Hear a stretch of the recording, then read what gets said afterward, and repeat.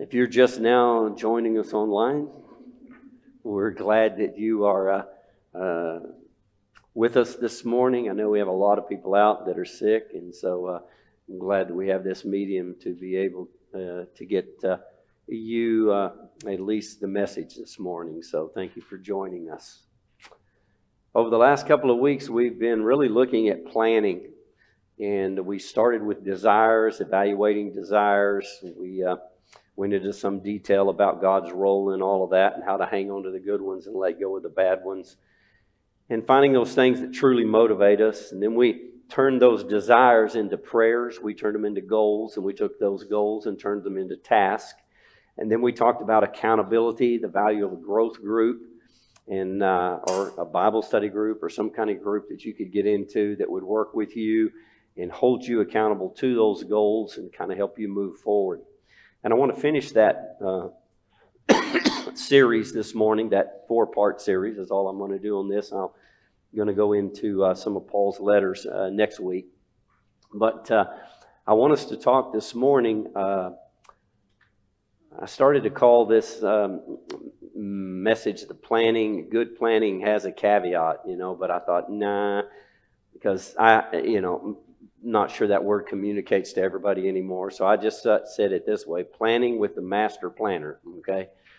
And all of the planning that we do, it really has a warning to it, a condition to it, a stipulation, a limitation. And if we forget this, then our planning is going to be messed up. Noble plans, that's a good thing. All of that planning is a great thing. But if you forget the master planner or don't put him in the proper way, then you've got a mess on your hands. I can remember as a kid doing some backpacking with my dad in Colorado. And in the early days, I wasn't even big enough that he let me carry anything more than a canteen. And that's really all I wanted to carry. You know what kind of a backpacking trip that was? It was wonderful, right? I carried the canteen, the tent was there, the fire was there, the food was there, the protection was there, everything was there. But did I plan that trip? Absolutely. It was in my book. I was looking forward to it. There was a plan there. Dad said, we're going to go. This is going to happen. Okay, great. And that morning I got up and I was ready to go, right? Why? Because I had a plan, and my plan was to go backpacking. But what did I do? Nothing. I went. And then I became a dad. And now I go backpacking. And I'm the one that has to get the food together. I'm the one that has to put the tent on my back. I'm the one that needs to worry about protection. And all of that's on me. And I tell the kids we're going to go backpacking, and it gets on their calendar. And if we don't do that, they're really disappointed because they're planning for this trip. But who's really doing all the planning? It was me. And now that I'm a grandpa, I don't do backpacking anymore, okay? Solve the problem. My kids will do it, though. And when I go with them, I carry a canteen again. We're all the way back around full circle, all right? Think of it in terms, think of your planning in these sort of terms for just a minute, because I think that a lot of what we do really with God is the same way. He is the one that provides. He is the one that brings the protection. He is the one that brings the direction. The rest of us, we're just following him up a mountain. And a lot of times, the planning is nothing more than I'm going with Dad. And sometimes the planning needs to be nothing more than I'm going with God. And this is where we're going. And you're trusting him to take you where you need to go. So let me give you kind of some central ideas of sermons, the central idea of the texts that we'll be looking at, and so forth. These are kind of the themes that I'm going to hit this morning. Planning without the Lord is short-sighted planning. That's like leaving your guide at home. Planning with the Lord means staying close to him. You don't get the provision and protection if you're on the other side of the lake. The master plan is still for us, a day-by-day walk with Jesus. And if we can trust the future to the one who owns the master plan and stay close to Him, we can be at peace about the future. Okay? Now we're going to break that down a little bit. We're going to look at that from some scriptures, and I'm going to try to expound on that. So what have I done? I'm done what they tell you to do in seminary. I'm telling you what I'm going to tell you. I'm going to tell you, and then I'll tell you what I told you. All right? Now here we go. James 4:13. Now listen, you who say, today or tomorrow we will go to this city or that, spend a year there, carry on business, and make money. You don't even know what will happen tomorrow. What is your life? You're a mist that appears for a little while and then vanishes. Have you got that yet? I have. Instead, you ought to say, if it is the Lord's will, we will live, and we will do this, and we will do that. As it is, you boast and you brag, and all your boasting is evil. Anyone then who knows the good he ought to do and doesn't do it sins. If it is the Lord's will, all our plans need to be flexible in the sense that we should learn that little phrase. If it is the Lord's will. We say it this way a lot of times too. Good Lord willing. When we make a plan and we say, I'll be there. Good Lord willing, and the creek don't rise. You ever heard that?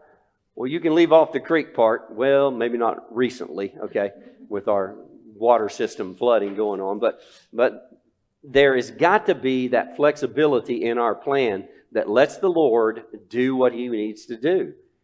And He's going to anyway. But if we stay close to Him, it makes it a lot easier. Proverbs 16:1. To man belongs the plans of the heart, but from the Lord comes the reply of the tongue. Proverbs 16:9. In his heart a man plans his course, but the Lord determines his steps. Yeah, I had a plan. I was going to climb Mount Adams. That was one of my bucket list things to do. Well, I was 56 years old and went to the hospital, and all of my breathing changed. I took that off of my bucket list. You can make the plans. The Lord determines the steps. I'm pretty sure I might get to base camp, all right? Maybe. It's a good little chapter. Verse 16 of Proverbs has several things to say about planning. Another one that you will find is that if your plans are not going to succeed if you leave the Lord out of them. You've got to have the Lord in your plans. Planners can be people who overthink things. And the plans sometimes can be the things that get in our way and keep us from really walking in that relationship with the Lord. So you see why this is the caveat. You see why this is the thing that we really need to look at to say, there's a limitation here. And you need to be careful with this. Because you can lock into a plan and run it when it's not the plan that God wants you to be walking in. In your devotional this week, Sarah Young, she said this about planners, and I liked it, so I'm going to read it to you. She said, beware of overthinking things. Do you ever do that? Obsessing about unimportant matters. Do you do that? When your mind is idle, you tend to go into planning mode, attempting to figure things out and make various decisions before you really need to do so. I've done that. This is an unproductive way of trying to grasp control. And a lot of times that is what we're doing with our planning, is trying to control. She says it's a waste of your precious time. Often you end up changing your mind or forgetting what you decided. I'm not sure if you're young, you forget what you decide. But when you're old, you definitely forget what you've decided. I asked Lori the other day, I said, okay. I said, if we were looking at splurging this next year, we're looking at something that you said, okay, this is something that I really would like to see us change things around in such a way that we would make an investment in this. This is important to me. What would it be? And she gave me an item very material, which is what we were asking for, that she said, this is what I would like. And then she said, what's yours? And I told her. And then we were talking about it 4 days later, and I couldn't remember even what my item was. It was so important. We do all this planning for no reason, so I'll probably change it 10 more times. Forgetting what you even decide. I write everything down now. There's a time for planning, she says, but it's definitely not all the time, or even most of the time. I think there are times to plan and then times to work the plan. Seek to live in the present moment where God's presence awaits you continually.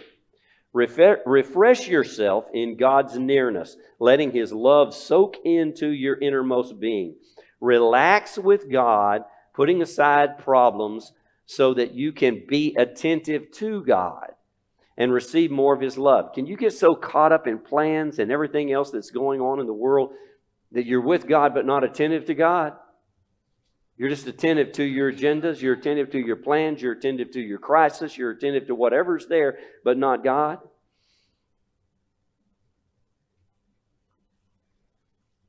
And in that moment, if you can be attentive to God, you will receive more of God's love. And then she ends it this way, that paragraph, and I like it. Your soul thirsts for God. Too often, I don't think we realize that what we're really thirsting for is for God. And if we can just get next to Him, a lot of the stress and the frustration is gone, and life can be an enjoyment, right? Remember the backpacking trip? What if I had tried to plan the trip for Dad? I would have just been frustrated. Because in the end, I'm going where He goes. He's taking the food. He'll set the tent up. He's the one I just need to get close to and do what He tells me to do. I thought that was a pretty good paragraph on planning. You may disagree, but it spoke to me. Overthinking things, obsessing about unimportant matters. As America is transitioning, I think lots of people, including myself, too often do this. We're concerned about what's going on. I hear millions of ideas about how to plan, how to prepare for what's coming in America. And different ideas even on what's coming. And plans to go with whatever our ideas are about the future seem to come out.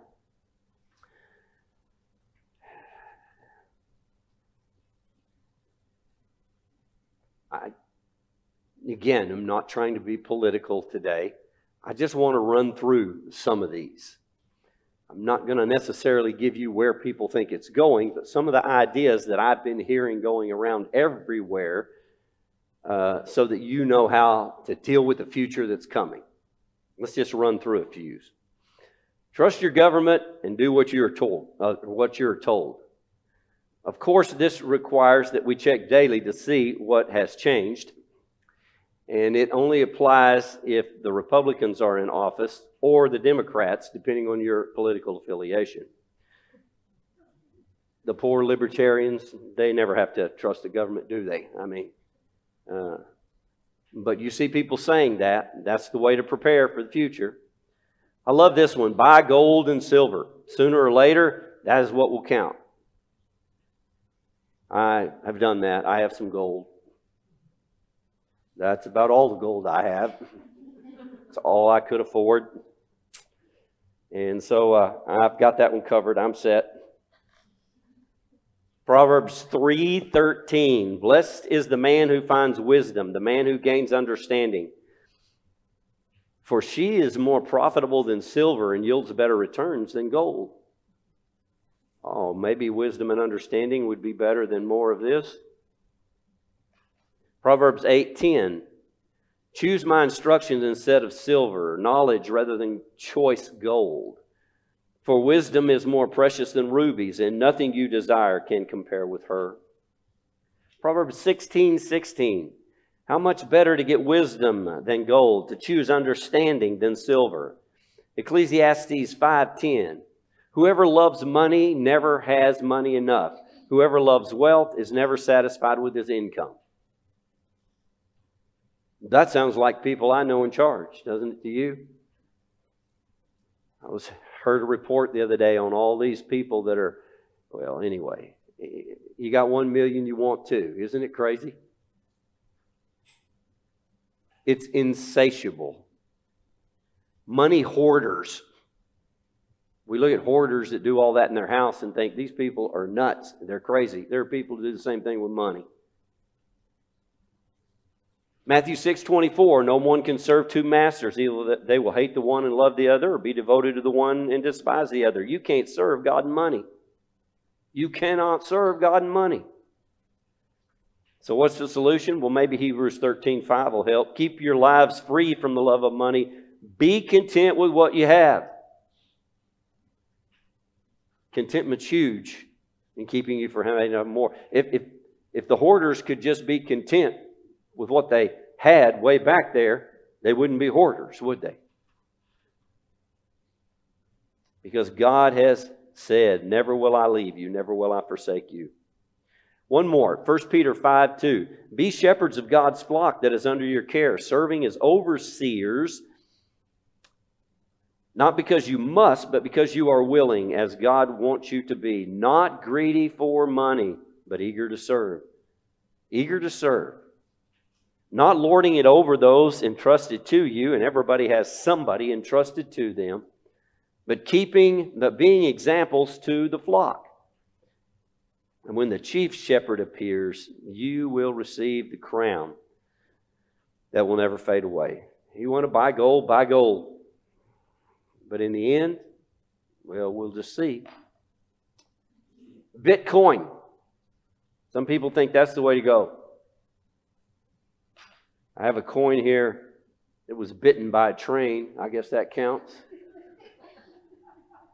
When I was a kid, I put it on a railroad track. This is what happens. So I'm good there. I've got the gold, got my Bitcoin. I'm ready. I hope it's enough. Guns and ammos. Other people say that is the best way to prepare for the future. You're going to be disappointed if you break into my house and you think you're going to steal an arsenal. I had enough to get me through hunting season, and I hope I'll have enough to get through the next hunting season. I can probably make a couple hunting seasons if I don't do any target practice. I know a guy who bought a box probably 5-6 years ago, and he's 86 years old, and he's not planning on buying another one until he dies. He gets his deer every year. How many do you need? He's a good shot. He says it's enough to last him a lifetime. All right, that's me. You know, I don't know. I think if I stored up stuff, guns and ammo, it would just be so. I'd probably get shot in the first battle and then give somebody else lots of guns and ammo. Why would I want to do that? You know. But you know, you think that's the way? Knock yourself out. That'll certainly secure your future. Some say store up food. This one I can't really argue with because it seems to at least have some biblical credibility. And so that said, I suppose I could do better at that. I'm kind of a grandpa, grandma, you know, like a generation ago, my grandpa and grandma. You know how they would do their garden and then put it all up in cans and had a root cellar and they'd put stuff in there. And so they had enough to get through to the next harvest. I think maybe I have enough to get through till the next harvest.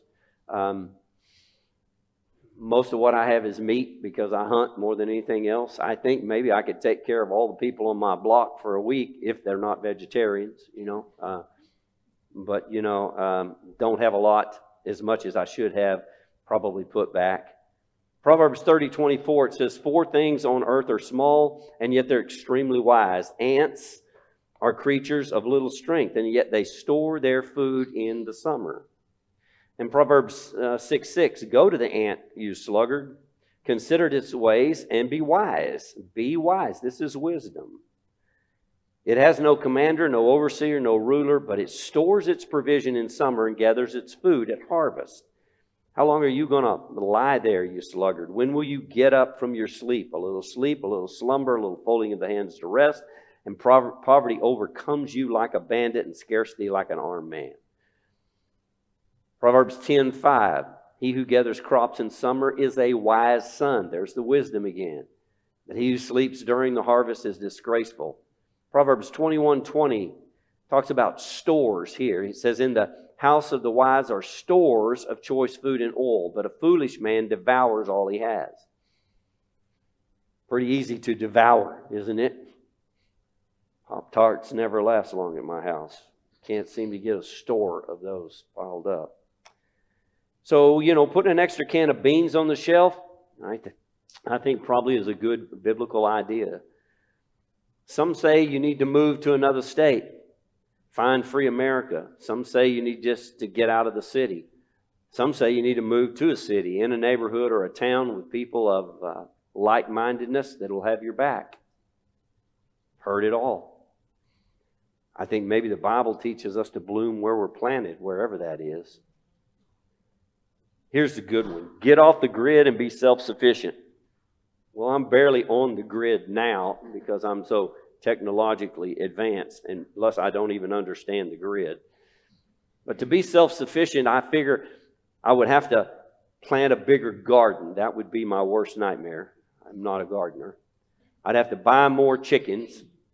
I'd have to quit neutering the rabbits and maybe buy a cow or get another goat and take it out to my son's house. I am thinking maybe I'll just keep doing my honeybees and see if I can trade for vegetables later on if push comes to shove, But some people think that's the way. Diversify. Be invested in lots of different commodities, they say. Too easy for them to take it out of your bank, steal your property, push a button, and your IRAs are gone. So buy things with intrinsic, essential, we've heard that word lately, essential value that will come back around sooner or later. One of those is art, they say. So don't sell your Velvet Elvis. Hang on to that. Clothing, well-made clothing, they say. In the old days, they made stuff that really lasted. They said that has value. Antiques, jewelry. I had told Lori just to be on the cautious side to hang on to those plastic pearls and that cubic zirconium I bought her. So we should be good there. Some say get the shot. And you said it's a vaccine. No, it's not a vaccine. I had vaccines when I was a kid. I took them one time and I didn't get the disease. This is a shot, like the flu shot. So some say get the shot, wear a mask, keep 6 foot apart. That's the best way to prepare for a wonderful life in America that is coming. Others say, no, you take your vitamins, lose weight, get your ivermectin, even if you crave hay and sugar cubes, You do your planning. You roll the dice and you move your mice, right?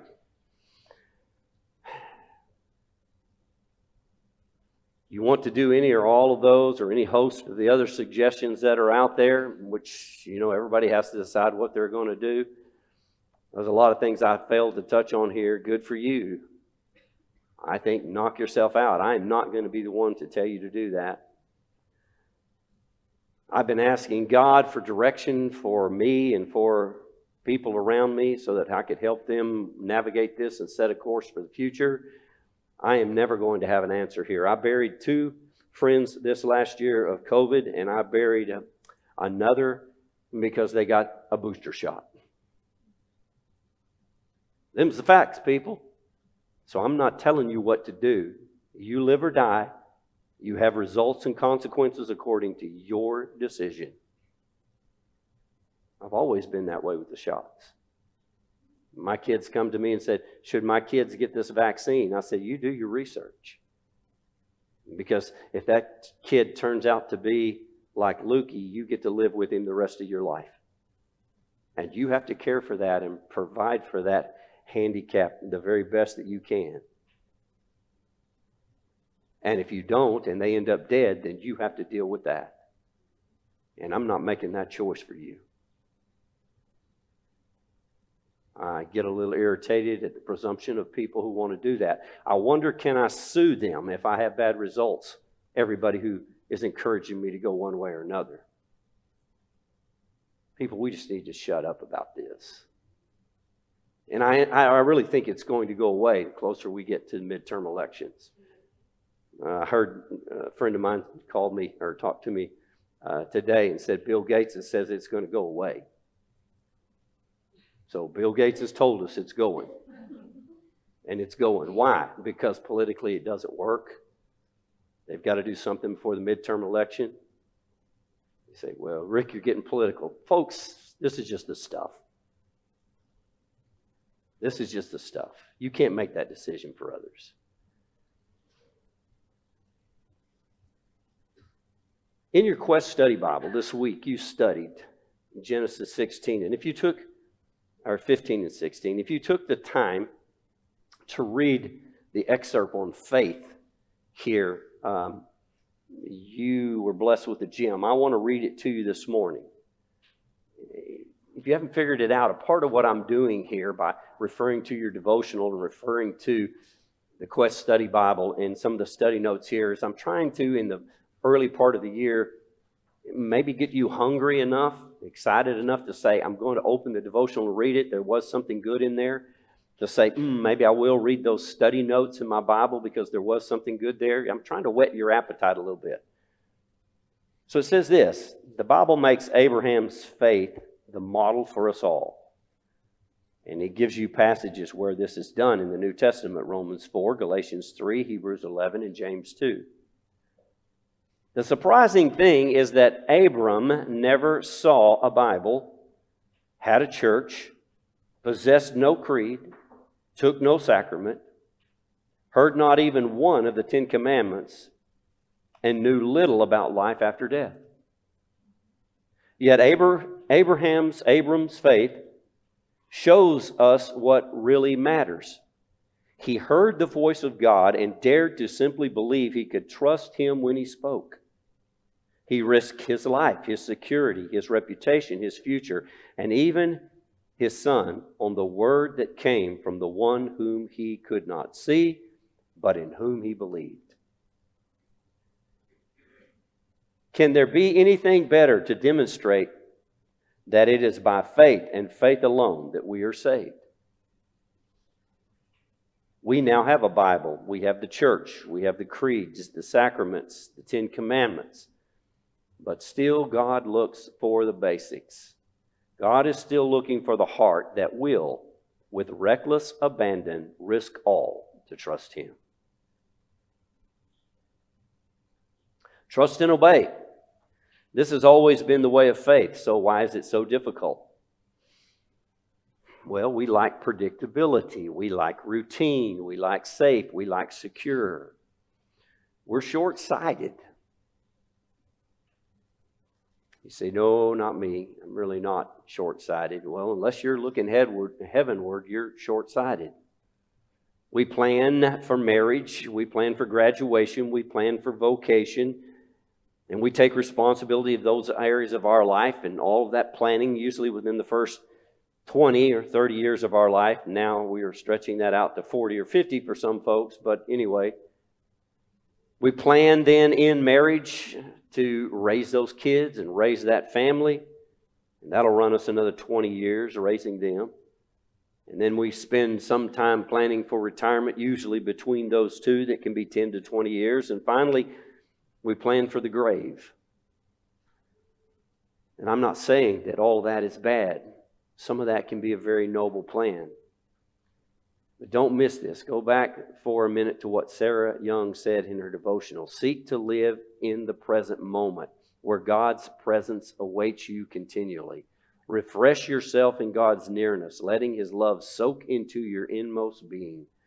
Relax with God, putting aside problems so that you can be attentive to God, receive more of His love because your soul thirsts for God. And we don't even realize what we're thirsting for. We want the plan. We want to hear what God has to say. But more often than not, it's just so that we can put it in our think tank and decide if that's really the plan we want to use. God, give me your plan. I'll put it with A, B, and C, and then I'll decide which one I want to do. In Psalm 63:1, it says, O God, you are my God. Earnestly I seek you. My soul thirsts for you. My body longs for you. In a dry and weary land, there is no water. We really do have a thirst in our soul for the Lord. And if we're not careful and miss that, we're in a mess. How did God deal with the children of Israel when He led them through the wilderness? Well, there was a pillar of fire. There was a pillar of cloud. It was day by day, moment by moment that He led them. Who holds the future of this world in His hand? This is a church. Easy answer. It's either God or Jesus, right? That's what you do in Sunday school. So it's God. It's Jesus. They hold the future of the world in their hand. So what worries do you have if you're holding His hand?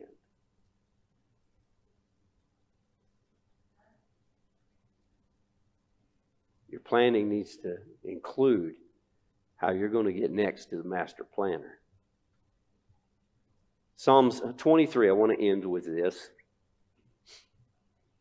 Because this is what happens when you're holding His hand. This is what it looks like when you let God be your shepherd. The Lord is my shepherd. I shall not be in want. You won't be in want. He makes me lie down in green pasture. I like that.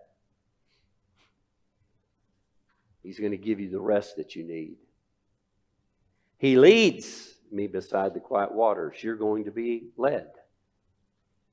He restores my soul. You're going to be restored. He guides me in the paths of righteousness for His name's sake. You're going to have a guide through this mess because you're holding His hand. Even though I walk through the valley of the shadow of death, and it sure feels that way sometimes,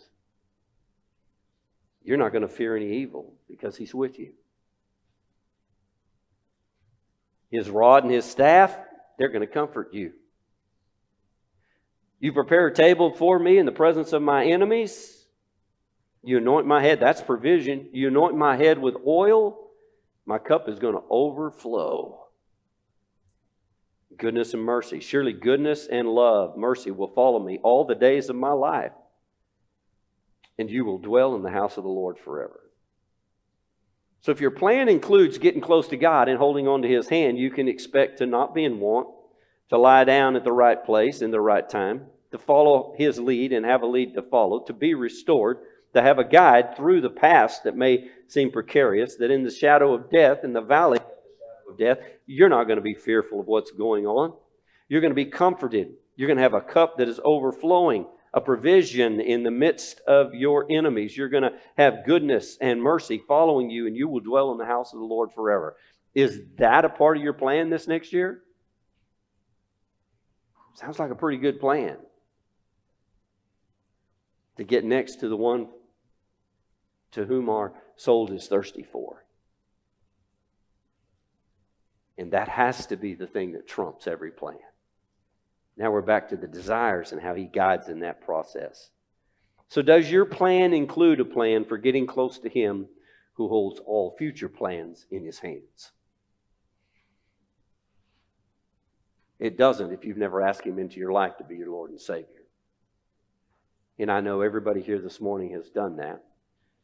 But there might be somebody who stumbles onto this video at home. And so I want to say to you that there is a God who loves you, a God that your soul thirsts for, one that you need this relationship with.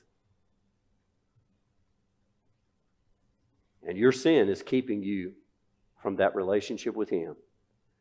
But He wants to forgive that sin. And He made a way in His justice and righteousness to do that by sending Jesus. And Jesus came, lived a perfect life, died on the cross for our sins, was raised again on the third day. And as He testified, He is God's only provision for your sin. And if you will accept Him and receive Him whom your soul thirsts for, then you can have the eternal life promised here. And you do that very simply by turning from sin, self, and Satan, by repenting, turning from all that is not of God and saying, I'm walking with you. Believing that what Jesus did is truly what He did in its ability to save you from sin and give you life. And call upon the name of the Lord and you can be saved. It's got to be a part of your plan. or the rest of this is just pie in the sky for you. That's where it starts, walking with Jesus. Let's go to the Lord in prayer. Thank you, Lord. We don't really have to worry much about the future. We just got to hold your hand. Follow you, trust you, and if you say right, go right. You say left, we go left. You say jump, we say how high, and we'll ask when to come down. And if we can walk into that, Lord, it just seems like everything fades. And you'll show us what we need to do when it's time. And we'll find a place to live a godly, peaceful, holy, quiet life before you.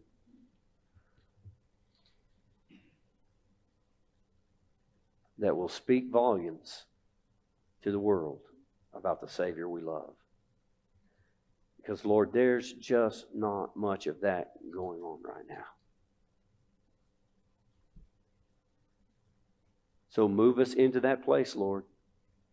Even though we're expecting extreme persecution, we believe that you're greater than all that. So move us into that place of peace with you. Thank you for the moments together, Lord. Love your word. I love to think of this world in terms of your word. Help us to step into faith, trust and obey. Amen.